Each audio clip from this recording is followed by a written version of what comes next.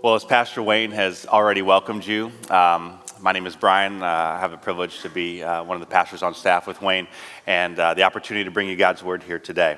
And as we dive in, just to show right out of the gate that I am not here speaking to you as any sort of expert, but just as one among you traveling in these same subjects. A few weeks ago in our household, you could say I was slow to think and then quick to speak. In that the context is that in our home, in our house, where you see anything that might be considered clean, my wife Jessica gets all the credit. And particularly when it comes to our kitchen, as our routine, our rhythm of life is I like to destroy it, and she likes to come back behind me and clean it up. Because for some reason, I have not yet mastered the skill of being able to even just get something to drink out of the refrigerator without somehow getting like 10 other things out and leaving, so I'm told, like 6 or 7 drawers and cabinets open. Did any other guys struggle with closing them behind? Okay, all right. I don't know why this is. I'm just not that good. So anyway, we were in this kitchen, my wife and I here about a week or two ago, and I was, again, slow to think, quick to speak, in that in her otherwise perfect kitchen, I noticed that there was a hat, it's like this fedora for like the pools and stuff like that, that was sitting on the red dish. Okay, and the red dish is a space that, this is not the actual event. But this red dish is typically just where only our keys go, nothing else. To which, seeing this there, I said to her, again, to the keeper of the kitchen, can I help you find a place for that? Now, I was trying to help, as we always do. Thinking, okay, this is a new item in our world, and kind of the everything has a place and a place for everything put in its place, and so, but still, wrong message from the destroyer of the kitchen to send to the keeper of the kitchen, and so yes, while this is a dramatized reenactment, what you are about to see and experience following this slide are actual images from real events that took place in our home. So buckle up. So an hour after this situation, I'm at work and I receive this text.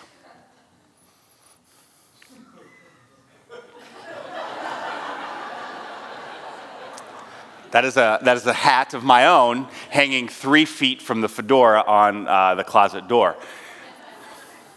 Fair enough. Fair enough. But then I got this text. Those are my slippers. Then there was this text.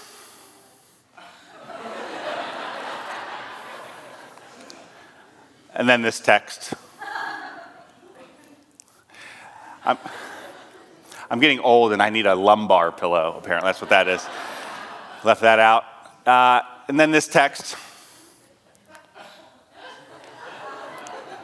Okay, what you're experiencing there is the yuck face emoticon, followed by what I chose for your health, and a blurred out picture of my underwear. I spared you all that this morning. Then this text. Whoa, hey, missed one. That's right, we can't keep up. So before that were some clothes on the floor, and then I came back from a trip and didn't unpack. Okay, they're folded at least. They're folded. All right, next slide. Yeah, didn't unpack from a trip, my bad. And then this one. That cabinet epidemic again. And then this text.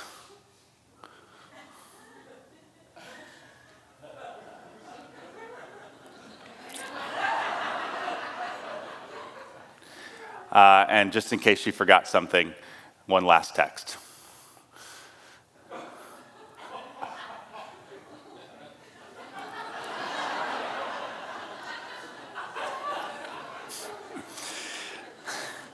And so, what you could identify the other day as I'll call it a flirty fight, Honestly, 10 years ago in our marriage would have been a 5-day fiasco. We would have been undone because as literally you could say, God has given us many growth opportunities that, two oldest dominant personality children learning to become one has offered those share of opportunities. But here's what I believe, and I've recognized for us in our marriage, for you in your life, whether married or not, that I believe that by God's grace, that your relationship with God, out of the overflow of that relationship and a reflection of that, He wants to extremely make over the way that you approach your life's relationships, whether married, in your family, or even your singleness, if that's your case today. As last week we began this series entitled Extreme Home Makeover, with this understanding that the way that God wants us to approach our life's relationships, whether single, married, or hope to be married, God's ways are extremely different than that of the way of the world, as we've already begun to unearth a little bit here with Pastor Wayne a few moments ago. Because what you could say best is it this way, is that really there is a extreme difference, if you will, between good advice, which you can find anywhere, and good news. There's an extreme difference between good advice and good news, and that the good news is that we have a relationship with God through Jesus Christ. And again, out of the overflow of that, not just informs how to live out life's relationships, but literally by the power of the Holy Spirit empowers the way we can approach those relationships. And we said this last week again, if you were with us, again, married or single, that you can, number one, seek first Jesus and His kingdom, and then all the other details of your life's relationships will be added to you as well, as He said in the Sermon on the Mount. That we want to pursue purity, and that if you, again, are married, that we want to do whatever we can to never give up. We said, burn the ships. And if you want to know about what that's all about, you can check out the message online at firstdecatur.org/sermons or on the First Christian Church app to get caught up. And then also, if you were, out partying on the 4th of July and weren't with us last week, we want to assure you that if you're single today, that this series and what we're going to look at is just as much for you. Because what's cool about Scripture is that it is always revealing to us, again, a relationship with God through Jesus Christ and how that should impact all of our life's relationships. And then kind of down the train says, oh, by the way, this is how it applies to a husband and a wife in marriage too. So there are going to be transferable principles for all of life's relationships as we look at God's Word. And that's particularly the case here today. We're going to be looking at Ephesians chapter 5, where the Apostle Paul is writing to a church about what the church should look like, how that relationship's within the context of other believers that reflect the relationship we have with God through Jesus Christ. So let's look at that together. We're going to be in Ephesians chapter 5. We're going to start in verse 21, and I invite you to follow along with me. It says this, again, speaking to the church, it says, submit to one another. In the church, submit to one another out of reverence for Christ. And then speaks to, out of the overflow of that, our family relationship. It says, wives, submit yourselves to your own husbands as you do to the Lord. For the husband is the head of the wife, as Christ is the head of the church, His body, of which He is the Savior. Now, as the church submits to Christ, so also wives should submit to their husbands in everything. Wildly popular set of verses in our culture right there. But let me just say before you check out, ladies, that husbands, we are called to as equally as high a standard here as we're going to see in the verses that follow. So picking up verse 25. So husbands, we are to love your wives. And how does that look? Just as Christ loved the church. And He did so by giving Himself up for her sacrifice. So too, make her holy, cleansing her by the washing with water through the word, and to present her to Himself as a radiant church, without stain or wrinkle or any other blemish, but holy and blameless. In the same way, husbands ought to love their wives as their own bodies. He who loves his wife loves himself, because you become one. After all, no one ever hated their own body, but they feed and care for their body, just as Christ does the church. For we are members of His body. For this reason, a man will leave his father and mother and be united to his wife, and the two will become one flesh. The Apostle Paul says this is a profound mystery. but that I am talking about Christ and the church. So again, the bigger context of relationships. Then verse 33, however, each one of you also must love his wife as he loves himself, and the wife must respect her husband. All right. Well, as is obvious, there is a lot of context that could be unpacked and understood within this passage that we could dive into today. And frankly, we did last year in a series called Mr. and Mrs. Better Half, where we looked at marriage and took a real deep dive into some of the our favorite verses and actually some of the tough topics that come out of those tough questions about how all that works. And again, you can find those still online or on the app. But the idea that we want to look at today is this header verse, verse 21, that really is the verse at which all the other verses hang on in this passage. And that is simply this, that in everything, we are to submit to one another out of reverence for Christ. In other words, that we're being called to submit or to serve, would be a good word there, to serve one another, to love and to respect, to serve in that way, to serve and to love and to respect one another based on the way in which we understand our relationship to Christ, our reverence for Jesus Christ. And so what this is saying is that each one of us, as an individual, whether married or unmarried, we can only control and make choices and control the only person on the planet that we can actually control, ourselves. You can only control yourself. You can only choose to serve, choose to submit, choose to love, choose to respect.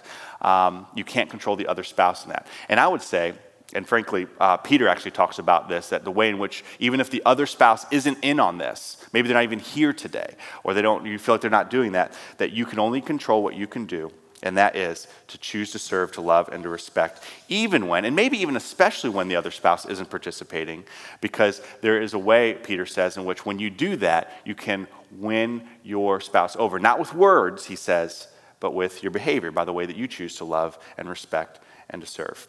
And so obviously it's best when both spouses or both people in the relationship are doing this. But again, you can only control you. And so your application then, if say your spouse is even here with you, is not to go run home and say, need to go online, that website there, and check out that sermon. But instead, for you to only do what you can do and as to begin to live these things and see the impact, as God's words promise, will have on our relationship. Okay? So with that, I do want to give you, as an individual, for you and your spouse, as whatever is applicable and who's here, 3 principles that rise out of this passage as to how you can serve, love, and respect your spouse in the way in which you do life together. Okay? And so the first way that we can do this, that we can love and respect one another, is actually by the way in which we fight. That you can love and respect and serve the other by, we could say, fighting fair, by learning to fight fair. Dr. John Gottman, a marriage researcher and specialist, he published a fascinating study about how couples fight. And it was drawn from data that he compiled over 16 years of observing and studying just couples fighting. And his learnings, interestingly, led him to be able to observe a couple arguing for only 5 minutes and to be able to then determine with 91% accuracy whether that couple would stay together or divorce. Now, what's interesting for us here today about that is that tells us, at least minimally, that the way that we approach conflict, that we argue, the way in which we fight obviously has a huge impact on the health and the success of our marriages. And so Scripture actually recognizes these challenges, that when we engage conflict, it can be a major stress on a relationship, on a marriage. And so for men, it talks about, for us, that we experience this, Proverbs 27:15. It says, "A quarrelsome wife is like the dripping of a leaky roof in a rainstorm." Anyone feel nagged to death by that storm last night? It's in the Bible, ladies. You can't be mad at me on this.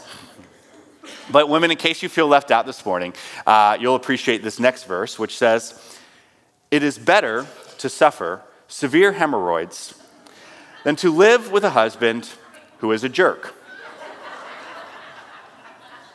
I see the ladies like, where's my highlighter? Can I get that on a mug to drink coffee in the morning? Okay. That's actually from 1 Jessica 3:16.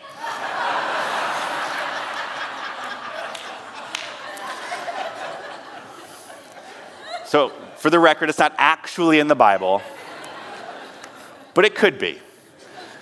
Because, guys, we know that when we choose to, not love our wives with gentleness and care, and we choose not to swallow our own pride and not give ourselves up, like, Paul says that Christ gave himself up and sacrificed for the church, then when we go into, what I call jerk mode, well, nobody wins. And so the good news is, again, when it comes to marriage or any other relationship, Scripture goes beyond this and say, okay, here are some ways in which you could not be a drip or a jerk, okay? So James 1:19 speaks to this. James says, "My dear brothers and sisters, take note of this. Everyone should be quick to listen, slow to speak, and slow to become angry." Okay, it's a passage that even those who don't read the Bible know. You should be quick to listen, slow to speak, and slow to become angry. We know it, but we often struggle to actually do it. In fact, we often do the exact opposite of this verse, in that we are in the midst of conflict, quick not to listen, gearing up to be quick to speak what we want to say, and of course that leads everybody to be quick then to anger. Well, Scripture goes on to give us some counsel in this regard, and Proverbs 21:23 says, "Watch your tongue and keep your mouth shut, and you will stay out of trouble." Okay, that is in the Bible, and that is a great verse. Not a great verse to quote at your spouse in the middle of a fight, but a great verse to live by in the middle of a fight. Keep your mouth shut, and you stay out of trouble. Again, you could say, I guess, two questions you could ask yourself in the middle of a fight in order to best accomplish this. First, should what you're about to say, should it be said? Should it be said at all? And if it does need to be said, ask the question, should it be said now? Very wise words from Proverbs. Should this even be said? And should it be said now? And again, just to reflect that I am no expert in this, but a fellow sojourner right there with you. I did not intend to come up with a sermon illustration on Friday night this week, but just so happened I did. So this is not last night, but the night before. We're at home, and Jessica and I are, tag teaming to put the kids to bed, and I've got responsibility for the 3-year-old, and I am putting some jammies on her, to which Jessica says, "Oh, those jammy pants are the ones that hurt her belly." To which I say, "Well, then why are these jammies even in the drawer?"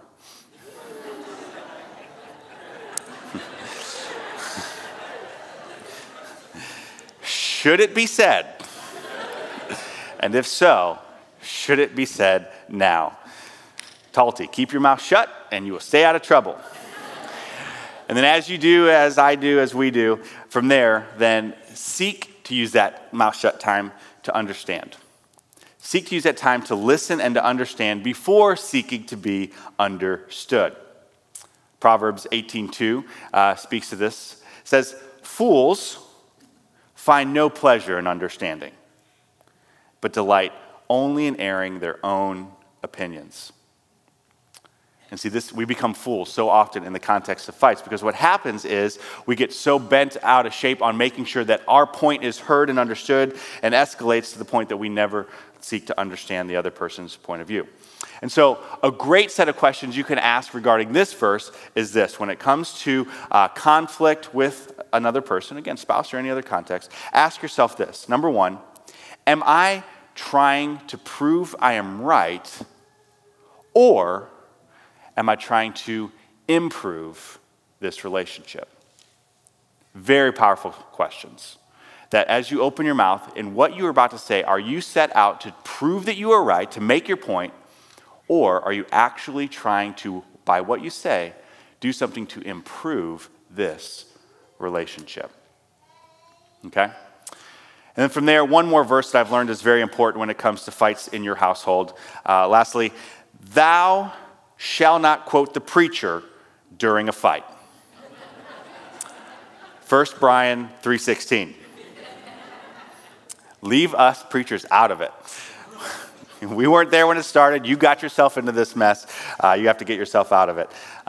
Plus, I was probably at home, organizing fedoras and pajama pants. So everybody fights, but fight fair. And again, the big idea, when you are engaging in conflict, are you trying to prove you're right, or are you actually trying to improve this relationship? And that'll change the way in which you approach it. All right, so fight fair. Secondly, fight also for your marriage. Fight for your marriage, preferably when not fighting. So a couple practical ways to do this. One actually came across this past week that Jessica and I field tested here, so we weren't just throwing stuff at you that we hadn't actually done. And there was this understanding of getting some time together where you sit down and you ask this question and answer this question. What are 3 things your spouse does to bless you? What are 3 things that your spouse does that bless you? And don't say, man, I can't think of anything the old bag does to bless me.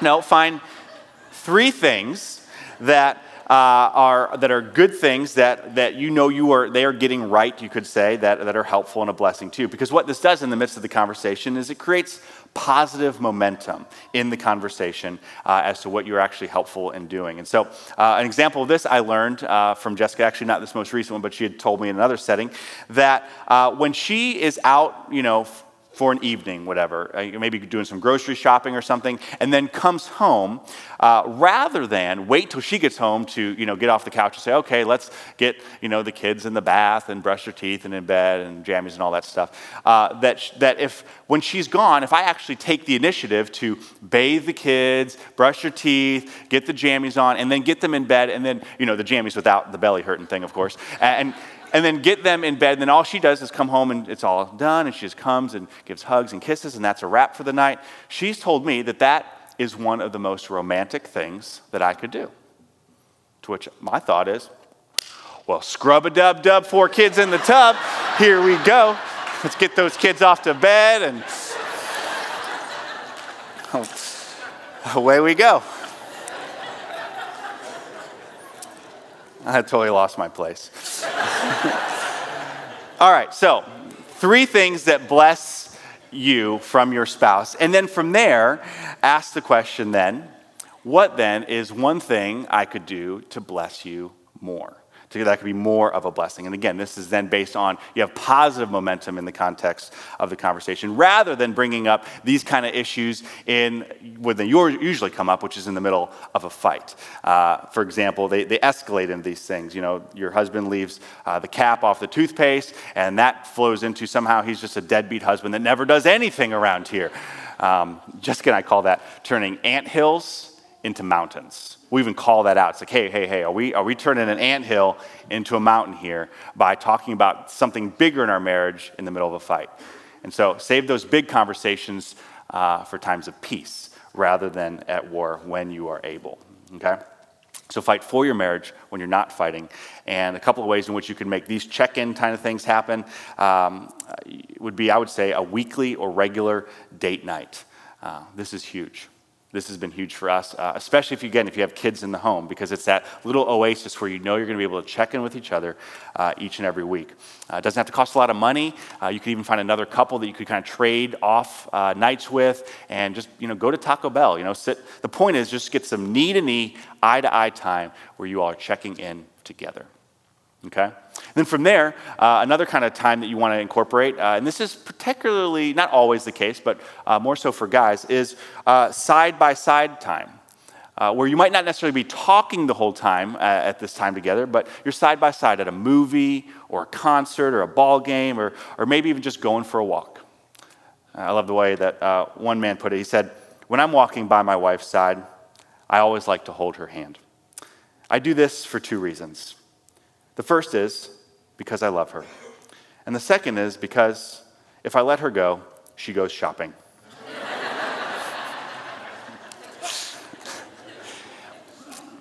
And so within the context of a healthy marriage where you're fighting for your marriage, you're going to have eye-to-eye time, side-by-side time.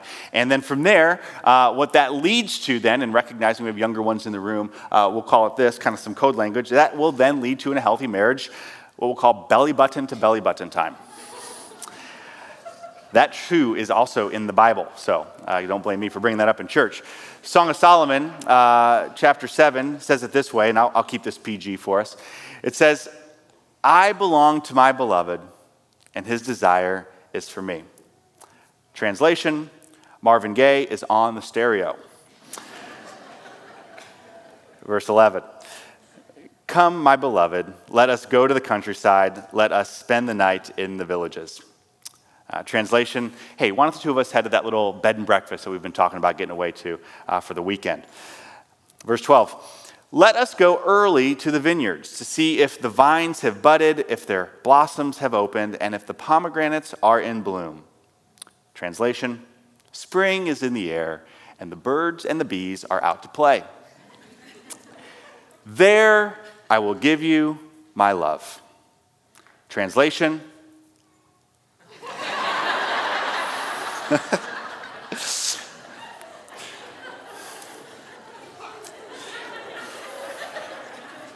anyone listening to the audio, that is left out. Proverbs 5:18, the intent of marriage. Let your wife, you can say the same for your husband, let your wife or your husband, let them be a fountain of blessing for you. Rejoice or enjoy the wife or the husband of your youth. And that marriage was designed to be a blessing. It's meant to be enjoyed, but that doesn't come for free. We have to work at it. We have to fight for our marriage by being intentional in this. Okay? So we want to fight fair.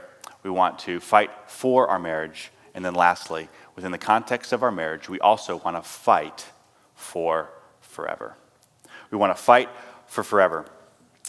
Francis Chan, in his book, You and Me Forever, again, one of several resources that we have, again, to take what we're talking about on the weekends further in Mosaic Cafe for you, is that really one of the greatest things, what he says is one of the greatest things you can actually do for your marriage is, ironically, not to focus all your attention and your energy on your marriage, but instead focus your energy not just on earthly treasure, as good as that might be in the context of a healthy and good marriage, but ask the question, how are you turning outward? How are you turning your marriage outward toward the mission of what Jesus calls us to, you could say, eternal treasure? To eternal treasure, in that we are living on mission, living for God's greater purpose together.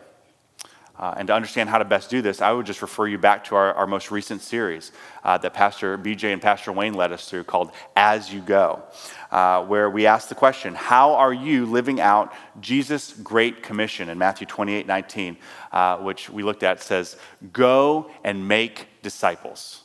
Go and make disciples. And that word go there in the original Greek is a participle, we said, which means it's not just a one-time action, but a continuous action, or as you go. That as you go about the living of your life, as Pastor Wayne says all the time, how are you being the tangible touch of Jesus Christ?